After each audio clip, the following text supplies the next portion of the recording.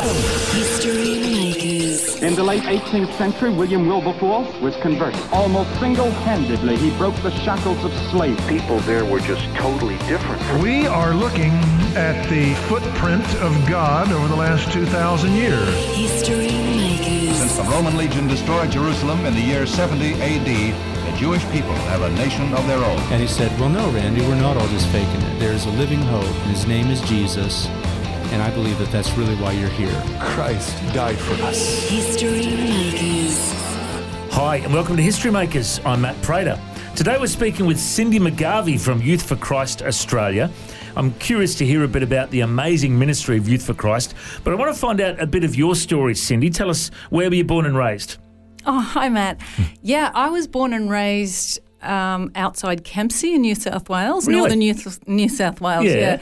So actually, as a young child, my father ran a dairy farm at a place called Nulla Nulla, Wow. which is actually where Slim Dusty's from. There you go. Yeah, so, Okay. and also it's not far from a place which was it became very famous or infamous, the Yeah. pub with no beer. Oh, that's where you're It wasn't at Nulla Nulla, Yeah. but it was nearby. from. In that there. area. Well, I'm Yeah. a Coffs Harbour boy, so I grew up in northern New South Really? Wales. There you go. We could have been neighbours.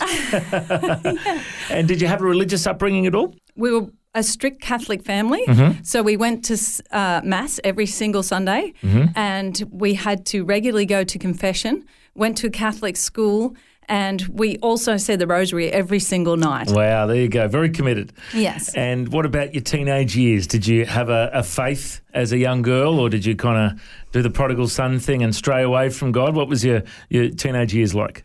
Well, I think, to back up, when I was a little girl, I really, really loved Jesus. And I can remember the nuns used to come up because we lived out at Nulla Nulla. We went to a local school, which was called Bellbrook. And that's probably about a 30-minute drive north, or I can't remember now. I haven't been there so long. But it was this little school. But they had one little church which we went to, and the nuns would come up from Kempsey and teach us Sunday school. And I loved it. I loved all the songs that we sung, and I even remember my favourite song, which was God is Dwelling in My Heart. Beautiful. And I always used to sing this about God dwelling in my heart. But as I got older and we moved closer to Kempsey, we were still on property, as I got into my teenage years, I lost all that. And I just started, we were at a Catholic school, and I just felt a lot of what teenagers go through, distanced. I thought there's a lot of hypocrisy, all of that sort of thing. So I drifted far, far away. And then you had a conversion experience at 20. Tell us what happened. Yeah, well, I left school, and I always wanted adventure. I was always out horse riding or doing all these crazy things. I was very much into sport and all activity, all that sort of stuff. So I joined the army. I wanted to do nursing, and so I joined the army and did nursing through that avenue. And I ended up specialising in the operating theatre, which I loved.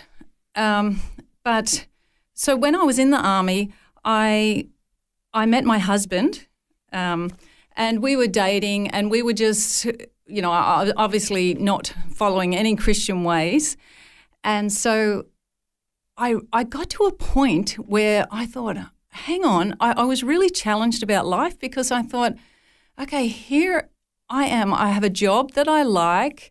I have an interesting life. I have money. I have this man that I'm going to marry, and I still feel completely empty. There's something missing in my life. And I thought, if this is all that life has to offer, well, then life pretty much sucks, I guess. Yeah. And so I thought, okay, I had no peace. That was a big thing. I thought, I really need peace. And somehow I came across these people who actually they taught Raj Yoga, and they seemed to be really, really peaceful. And in my search, I thought, I need that sort of peace that they've got.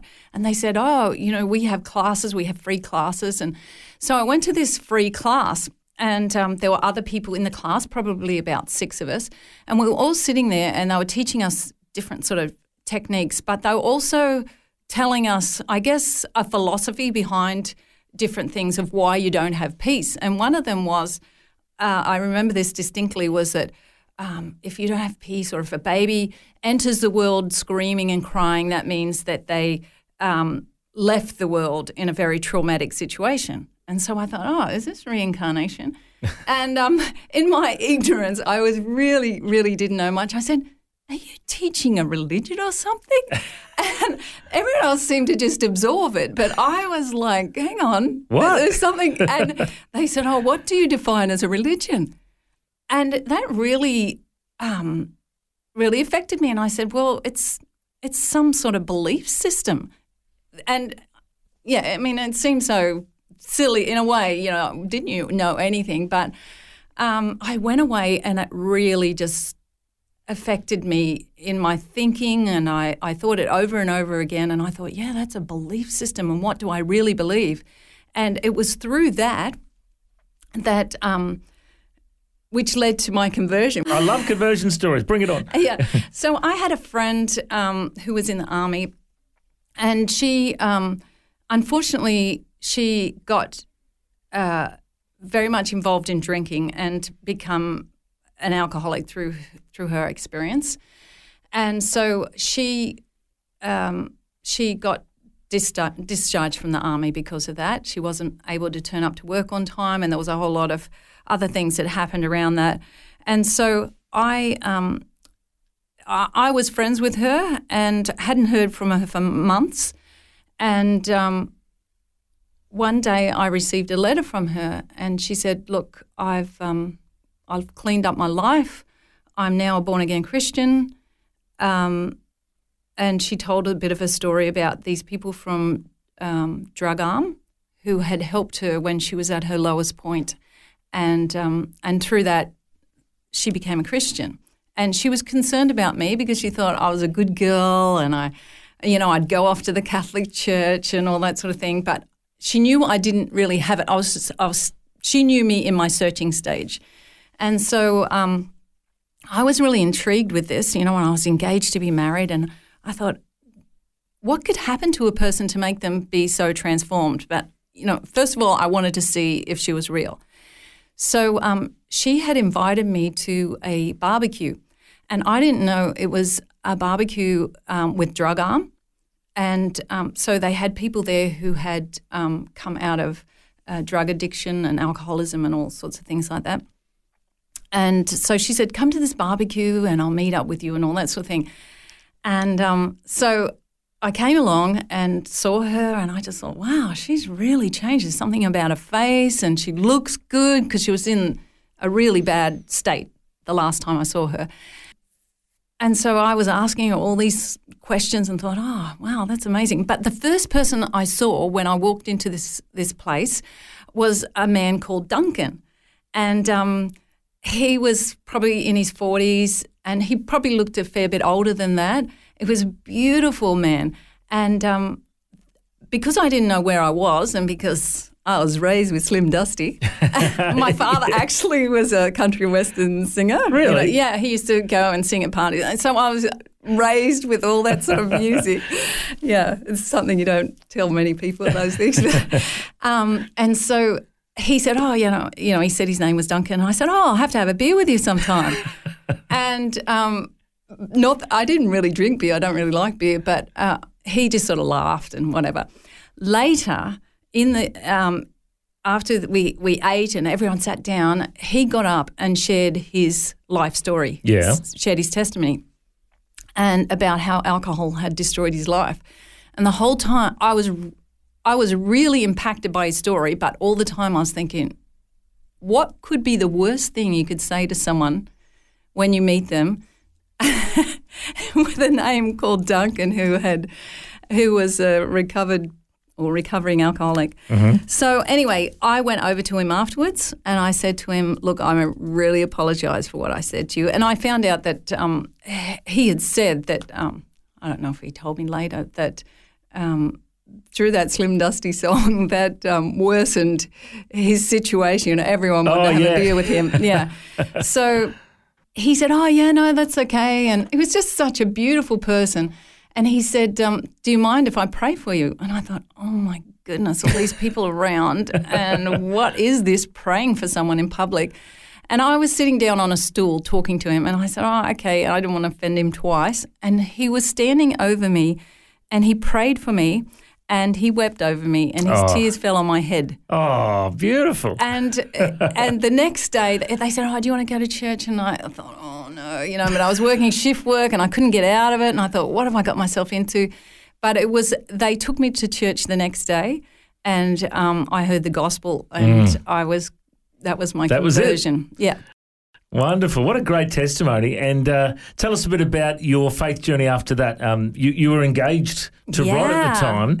Well, how did that affect your relationship with Rod? Yeah, well, that's another story because he was pretty much anti-God, atheist.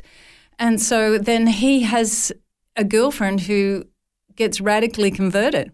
And I wasn't just like, oh, yeah, you know, I was absolutely turned around 360 degrees.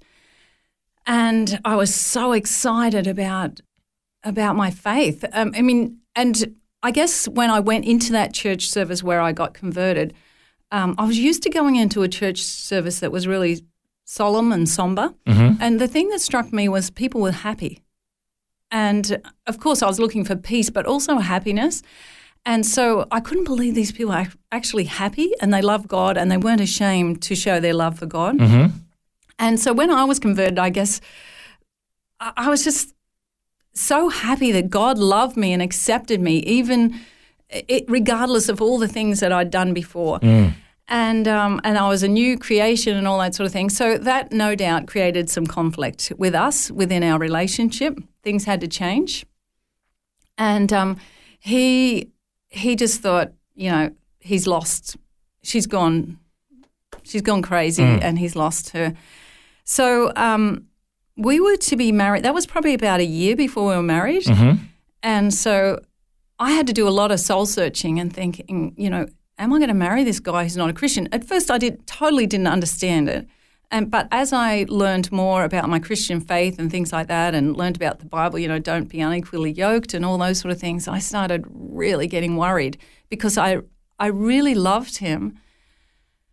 So I put some boundaries in place and I just thought, okay, if he leaves me, well then, you know, it's not meant to be, but I have to live in the way that God has called me to live. Yeah, good. And so he seemed to stick around even with those boundaries. He wasn't happy about it. He thought you were a good catch, eh? But also I saw my pastor and got advice and counsel from my pastor and it was good advice. You know, you have to think very carefully about this because this is the situation. And so I prayed and prayed and prayed about it and it was a really, really difficult decision. And I wouldn't recommend that for people generally.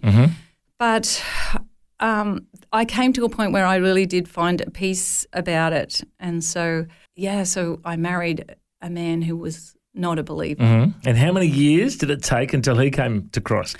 It was only about a year. Only a year. Oh, that's not too bad then. He was on a journey himself. Yeah, he was on his way. He was on his way. So what happened was, you know, as I said, we were both in the army.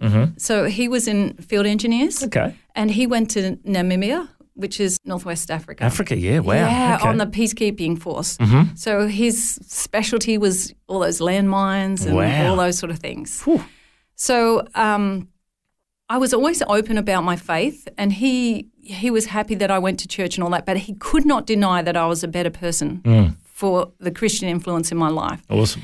To the point where he became very annoying. Like if I had a bad day, he would say, have you had your quiet time this morning? And that was just really, really bad. I love it. I would get really angry. That is wonderful. Yeah, I thought about leaving notes around the house like turn or burn or a few things like that, but I didn't end up doing it. Yeah. And so it was hard being married to a man who wasn't a believer, and he would say, he tells me all these stories like, "Hey, you used to have your Christian friends over, and I'd go, I'd be watching TV or doing something." He was away 9 months of the year, by the way, so he was always away with the army, but he said I'd be back relaxing, and you'd be there in the kitchen with your Christian friends, and you'd be yap talking really excitedly, and he said I'd go and watch a movie for an hour or so, and I'd come back and you were talking about exactly the same subject, which was God. Wow, isn't that great? And he just thought, haven't they got anything else to talk about? So good. So he's got all these really funny stories about it was just such enthusiastic faith. And he even allowed me to tithe. All of those things, I brought it to him. I said, I want to give money to the church. I want to tithe. And so he was really against it. But he went away. I remember we had this really tense discussion, and he went away and thought about it, because his last words was, "No, you can't." And then he came back and he said, "All right, you can give this much." And so, and it was funny because we were going to Northside Christian Church at that time. Oh, I was. Pastor John Lewis? Yes. Yeah. Well, John Lewis, and he's such a great pastor, but he said, when I told him the story about my husband, what he said about giving, he said, it won't be long before that man is in the kingdom of God, because where your treasure is, there your heart will be. Oh, good. And it was just an amazing story. Isn't because that great? Later, a year or so later, when Rod was converted, he went to India with John Lewis and different places, Thailand and whatever. So, well, it's a great story of coming to faith for both of you. And, of course, Rod has been well known over the years for being involved in politics with the LNP and with Family First. And he's been quite active in the political sphere, speaking up for family values, which is so important. And you've been now leading Youth for Christ in Australia. How many years have you been a part of Youth for Christ? Just on 3 years 3 years now. What a great organisation. It's a great testimony. I know there was a lot in between, but we do have to wrap it up. What a great story of what God has done in both of your lives. I reckon you're a history maker, Cindy. Thanks for joining us. Thanks, Matt. If you'd like to hear this conversation again, listen online anytime at historymakersradio.com. There you'll also find links to all of our social media channels, and you can subscribe to our iTunes podcast. History Makers is a faith-based ministry, and we want to thank everyone for their generous support. If you've got a suggestion of anyone we should interview, send us an email, info@historymakersradio.com. God bless. I'm Matt Prater. And my challenge to you now is to go and make history. History Makers. This year is the 50th anniversary for the Bible League. They're celebrating all that God's done in their ministry, and they're praying into all that He's going to do in the next 50 years. Ephesians 3:20 says that God is able to do immeasurably more than all we ask or imagine, according to His power that's at work within us. To Him be the glory in the church and in Christ Jesus throughout all generations. If you'd like to support the Bible League as they reach the generations to come, go to bibleleague.com.au. Station sponsor.